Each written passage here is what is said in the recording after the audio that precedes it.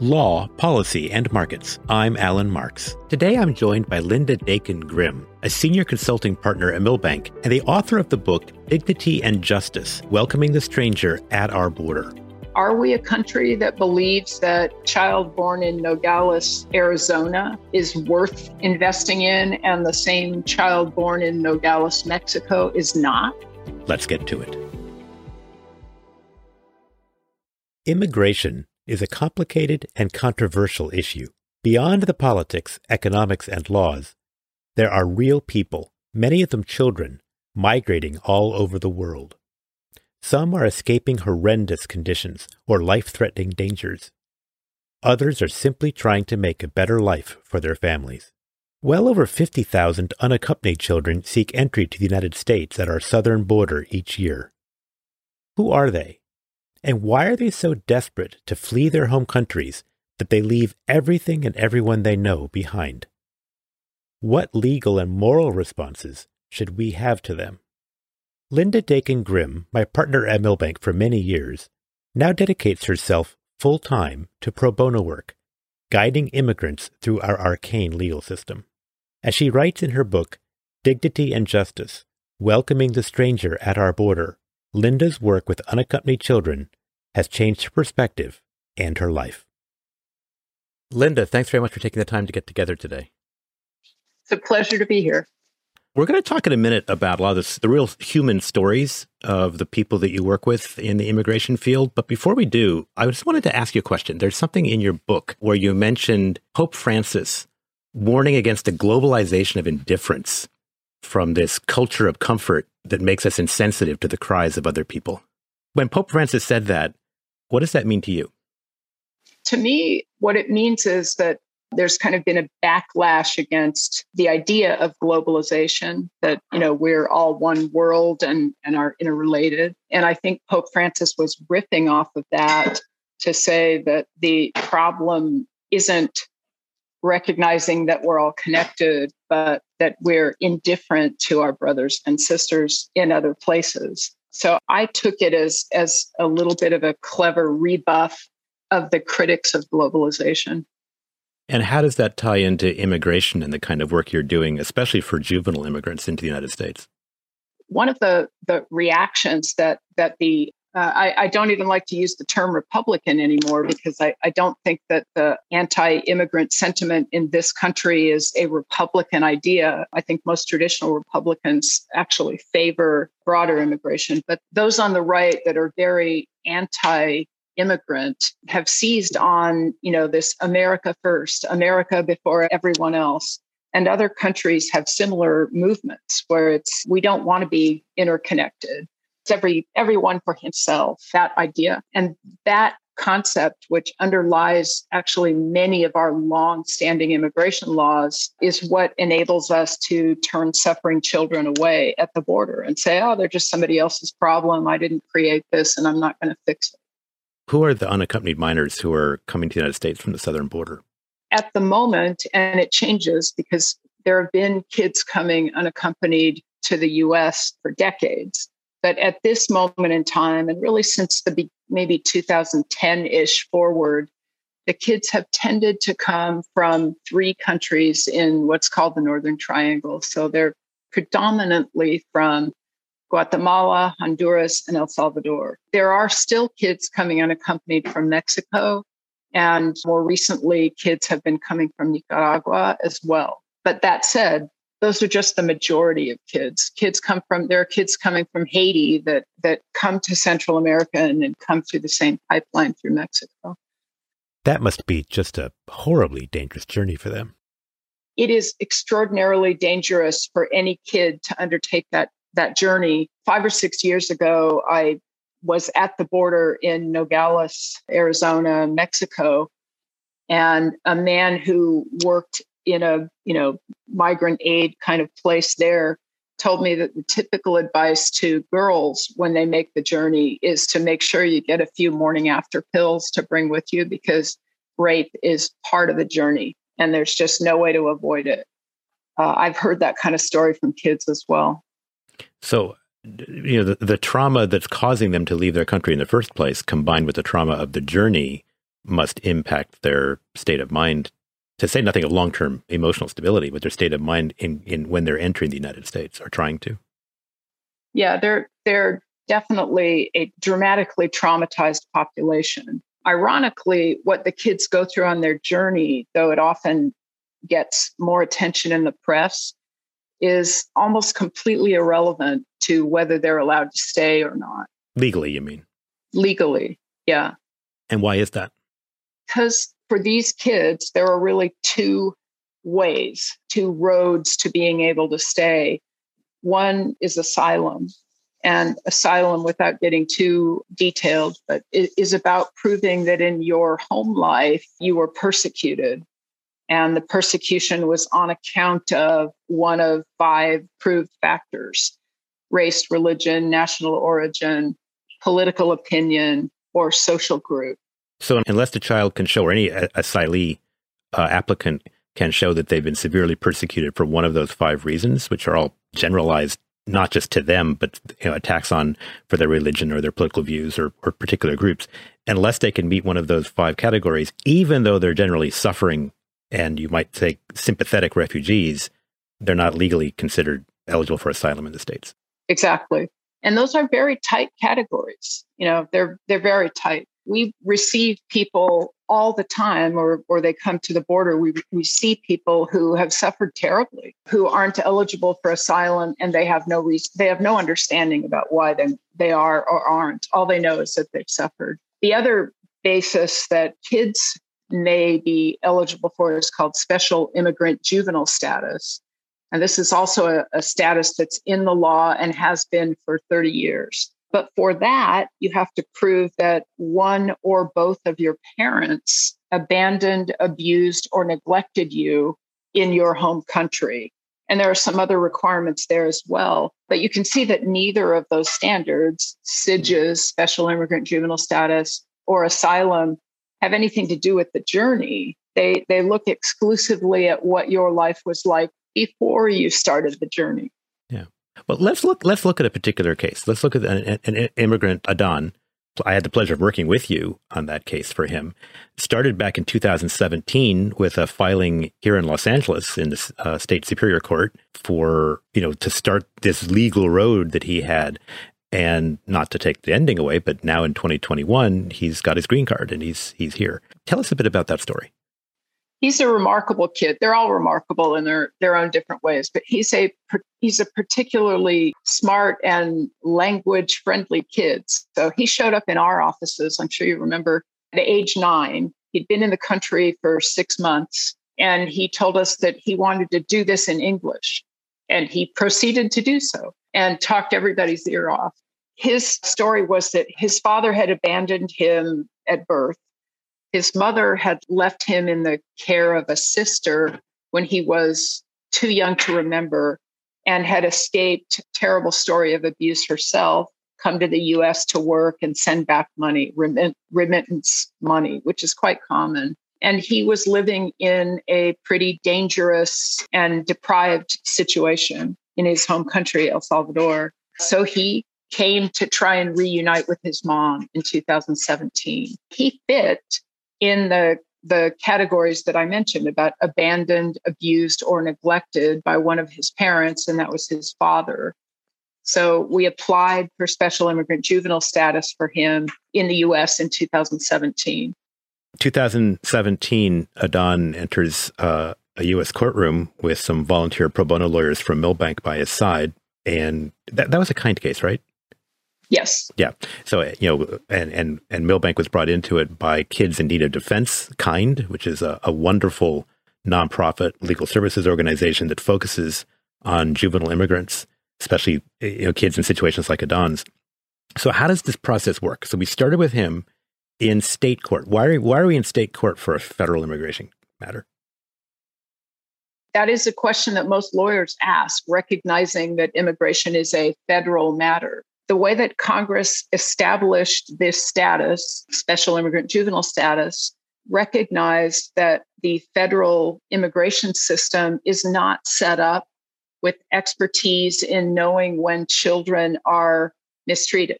when they're abandoned, abused, or neglected. The recognition of Congress was that the federal system and its employees don't have the expertise to make those decisions. So in their wisdom, Congress established a system that requires the immigrant juvenile to go into the state court system in whichever state he finds himself and file an action asking a state court judge who is expert in making decisions about children, because our family matters are decided in the state court systems in this country. So what does the state court have to determine? So the child has to ask a state court judge to make findings that the child was abandoned, abused, or neglected in his home country, that reunification with that abusing parent isn't viable, and that it is in the child's best interest not to be sent back. The child that can get those findings from a state court judge can then take the findings and send the findings to the federal government and apply for special immigrant juvenile status. Makes sense in theory. So how well does that actually work? It sounds nice. I mean, it sounds like a logical system. As a practical matter, though, I have not met a child who has the wherewithal, even a child that grew up here and speaks English, to go and file a lawsuit in the state court system and get these findings. So it's a very challenging process for an immigrant who isn't represented to even think about doing. And they're not entitled to representation because it's not a criminal matter, it's a civil matter. Immigrants in this country are never entitled to representation, even when they're in detention. We have observed the fiction that it's a civil matter. That's how we don't give the Miranda warning, you're entitled to a lawyer, and if you can't afford one will be appointed. That's how we avoid that. So no, they're not entitled to a free lawyer, which leaves it up largely to the pro bono bar to go pursue these special immigrant juvenile status type cases. And how do pro bono lawyers like you or organizations like KIND connect with the juveniles that need this kind of assistance? Because I'm sure there's for every kid that's being helped, there's hundreds that aren't.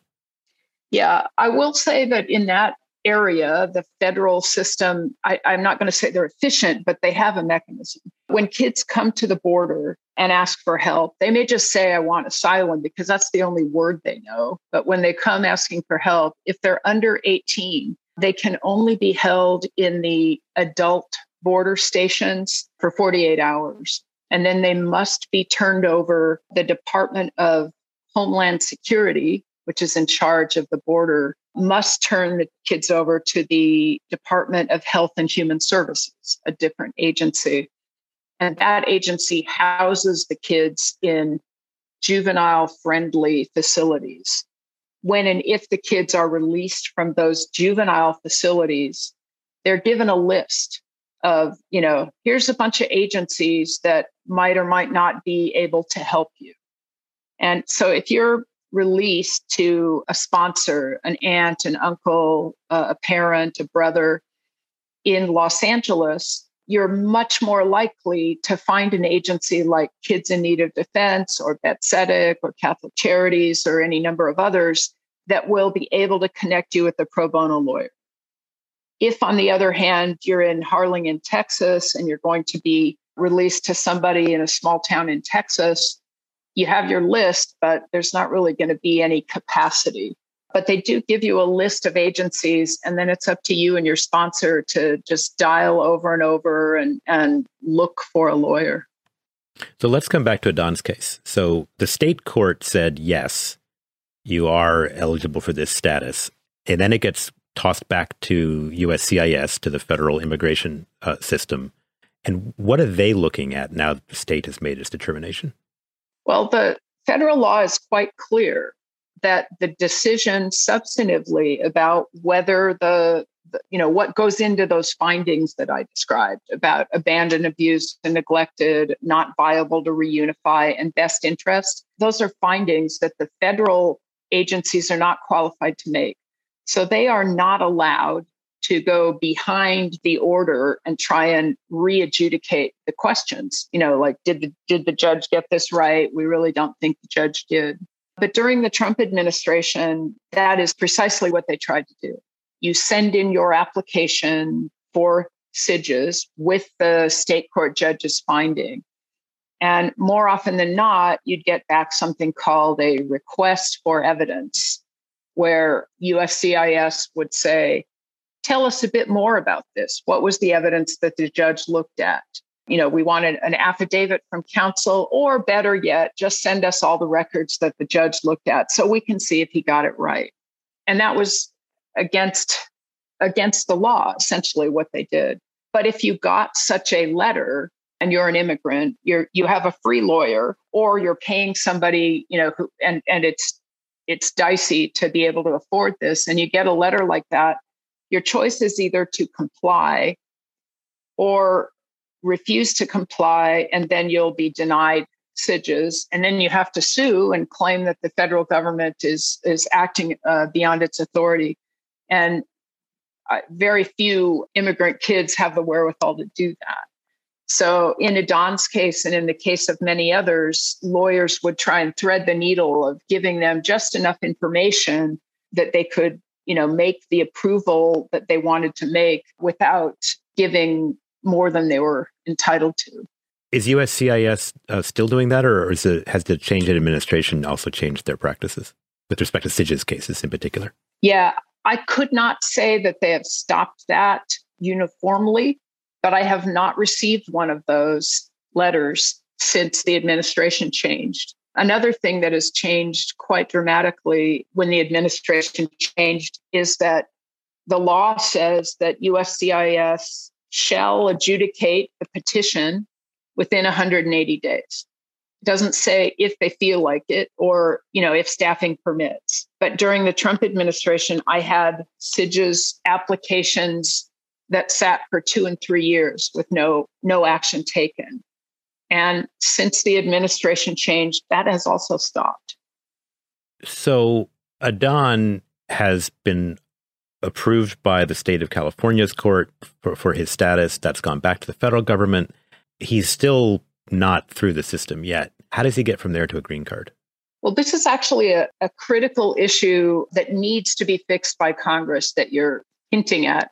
Adon was approved for special immigrant juvenile status maybe in 2018 or 19, but he could not apply for a green card at that time because of the rather draconian numerical limits on immigrants that are part of U.S. law and have not been revisited in recent times. So our law, because of the stalemate in Congress, is not allowing the number of immigrants into the country that we need. So we have people who are here just waiting in line to apply for a green card. And Adon sat in that line from about 2018 till 2020, end of 2020, beginning of 2021. And there's nothing he has to do while he's waiting in line, right? Except wait for the application to finally get processed, because he's done his part. He's eligible to stay in the sense that he can't be deported. I suspect he can't leave the country, because if he does, he can't get back in. He's too young to work. But if any immigrant generally who is in that situation, what can they and can't they do? What is happening while they're here? They're not being deported because they're legally allowed to be here, but they're not. They don't have a green card yet. They're not legal permanent residents. During the Trump administration, the Trump folks argued that they were deportable. Kids with approved special immigrant juvenile status could nevertheless be deported because they didn't have a green card. So during the Trump years, they were very much still in danger, even though they were approved special immigrant juveniles. So a number of agencies were fighting those situations in litigation, establishing that, yes, being an approved special immigrant juvenile did give you the standing to stay here in the U.S. Nobody tried to deport Adon when he was in the waiting line. So that was fortunate, but he was living with that risk. And for special immigrant juveniles who have been approved, but it's not their turn yet, they are not eligible for work permits.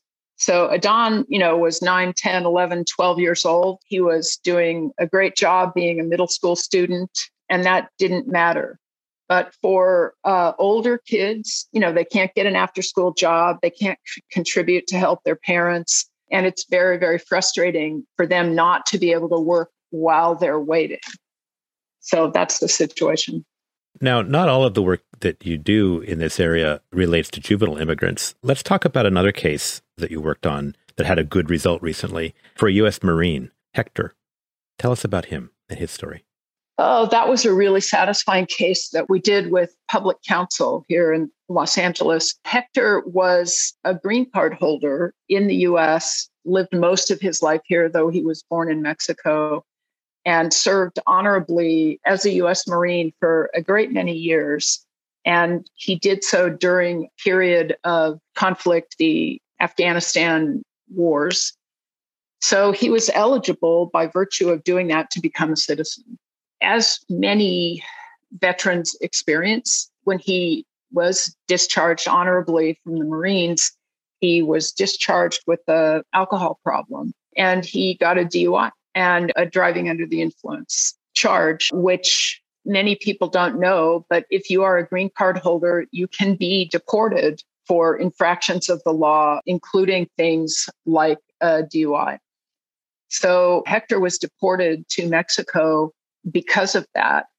Ironically, he actually snuck back into the country and took advantage of the VA veteran benefits to which he was entitled and did a rehab program and got sober, and then was deported again back to Mexico. And he was all this time eligible to become a citizen, notwithstanding the DUI, which might have kept another person from naturalizing. So why hadn't Hector become a naturalized citizen?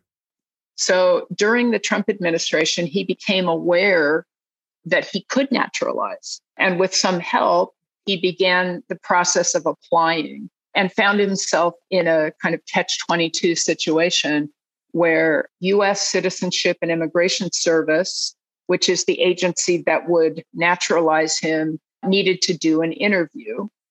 And they would schedule an interview for him in Los Angeles.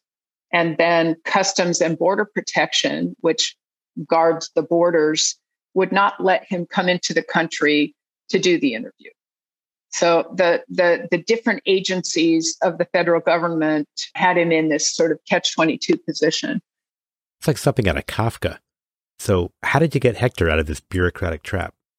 Ultimately, we sued in federal court.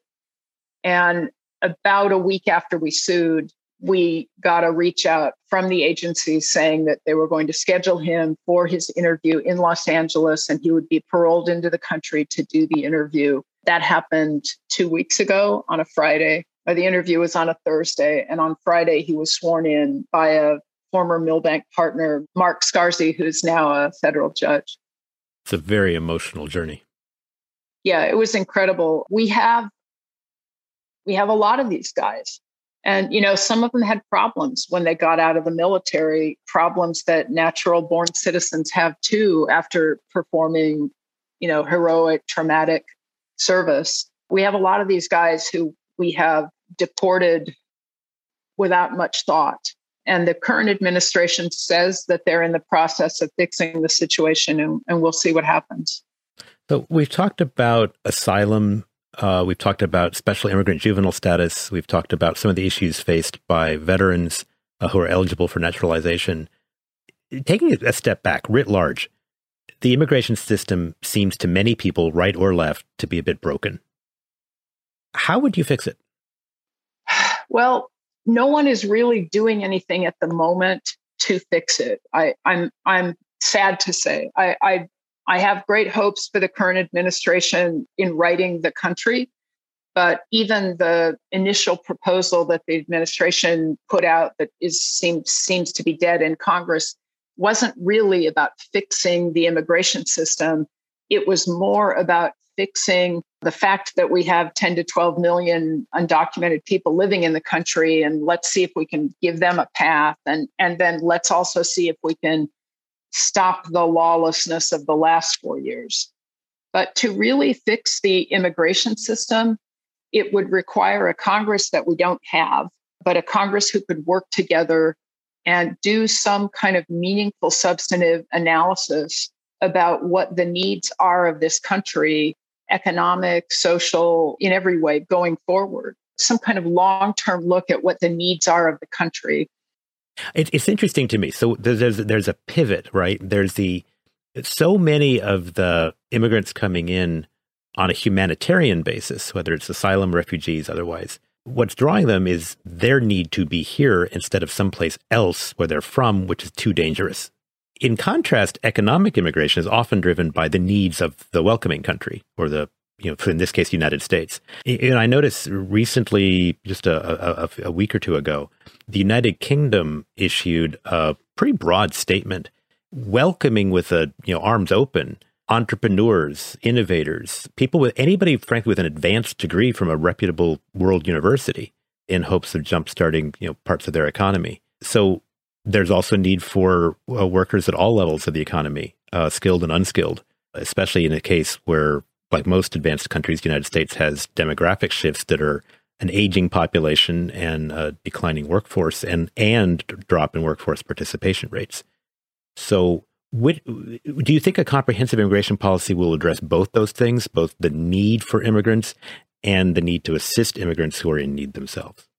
Yes, very well said, Alan. Yeah, that's what we need, both of those things. Obviously, every country wants to welcome the next great scientist, technical person, medical doctor, et cetera. But I think economic analysis would show that we do have needs at every level of the workforce. But that's not the end of the analysis. The rest of the analysis is we have to look, long and hard at each other and decide who we are as a country.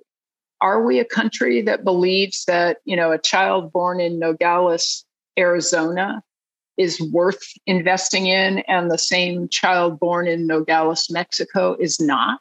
Are we a country that really believes that people born here are better than other people, or, that we owe to these people, but across the line, we don't owe?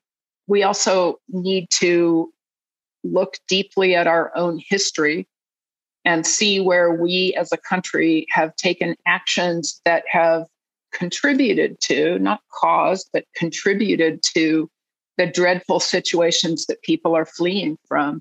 We need to do all of this so that we can revise both aspects of our immigration welcome. So for you personally, decades as a big ticket litigator for, global corporations, reinsurance companies and so forth, and now you've focused entirely on assisting immigrants navigate our legal system. You've taken a degree, an advanced degree in theology. I know your faith informs this quite a bit. How should our laws reflect compassion and empathy and welcoming the stranger? And what should we do when they don't? Oh, that's a great question, Alan. That's a hard question. I do not want to try and impose my faith on anyone else. I'd rather live my faith, and my faith tells me that we need to welcome the stranger. From my study of other faith traditions, I'd be hard-pressed to identify a faith tradition that at its root doesn't have a similar narrative. What should we do when people don't want to welcome the stranger? Work around them.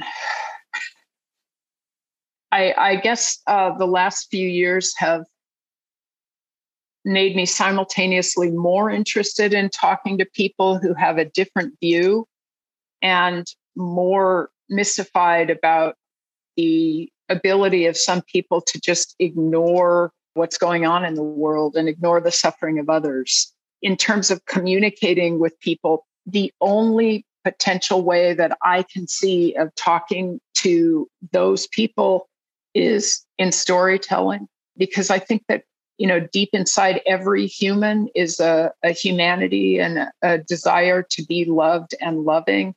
And we can relate to other people's stories, even when they don't fit the narrative we've bought into. So that's why I try and tell stories in the book. I think it's a beautiful way of doing it, because So much of the antipathy toward immigrants historically, I don't want to just focus on the present moment or just even in the United States, but so much of the antipathy to it comes from fear, however that's motivated. And then that becomes either indifference or active hostility to some or all immigrants. And it's fear of generalized groups. It's not fear of necessarily any particular person.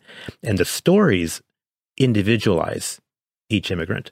And in doing so, make it easier for us, as you say in your book, to see the dignity of each other person, even the divinity of each other person, and then treat them accordingly, because that inescapably leads to empathy, at least curiosity, and maybe even a desire to alleviate suffering and to be welcoming.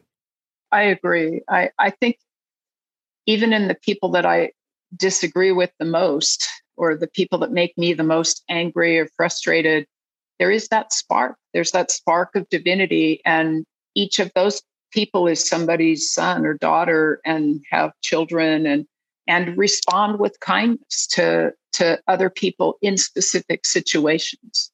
And often people that are, bought into that narrative who, maybe hate immigrants in an abstract kind of way have exceptions for their buddy, Joe at the market, or somebody they happen to know personally. So I've just become more and more convinced that individual stories is probably the only way to reach and change hearts and minds.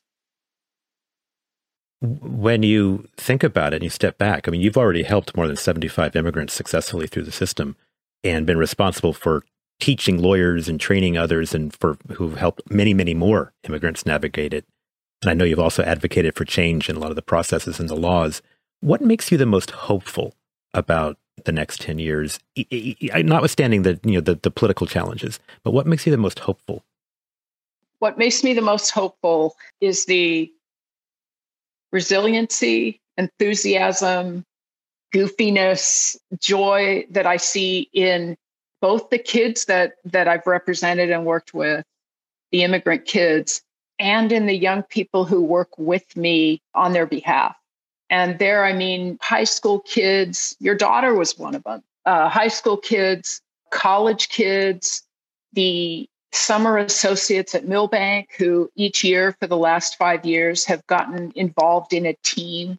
These people are our future, and that gives me hope. I mean, I have 1,000 stories of young people who are astonished that the system is the way that it is and really are intent on making it change. And that makes me think that maybe we will get through this really fraught time.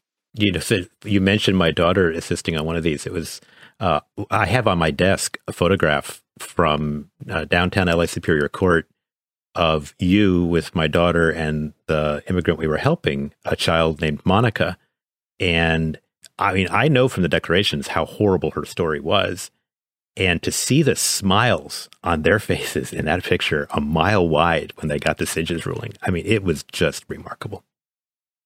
Monica, like Don, she's just a little bit behind him in line. She's gone in now for her biometrics. And the next thing that she should get is her green card. She's right behind Adon. So she's almost finished as well. And she's also now 14 and a really smart girl who will contribute greatly to this country. I mean, that's where the hope is. Yeah, I remember, too, that her elementary school gave her the Citizenship Award, which I thought was poetically just apt. It's fantastic, isn't it? Well, Linda, thank you for all of the good work that you're doing, both for the individuals and to change the system. And it's a pleasure to have you as a partner. Thanks, Alan. It's my pleasure. And I am so grateful to Milbank for letting me do this work under the Milbank roof. Thank you for joining us on another episode of Law, Policy, and Markets, Milbank Conversations. Follow us on your favorite podcast platform and learn more at milbank.com.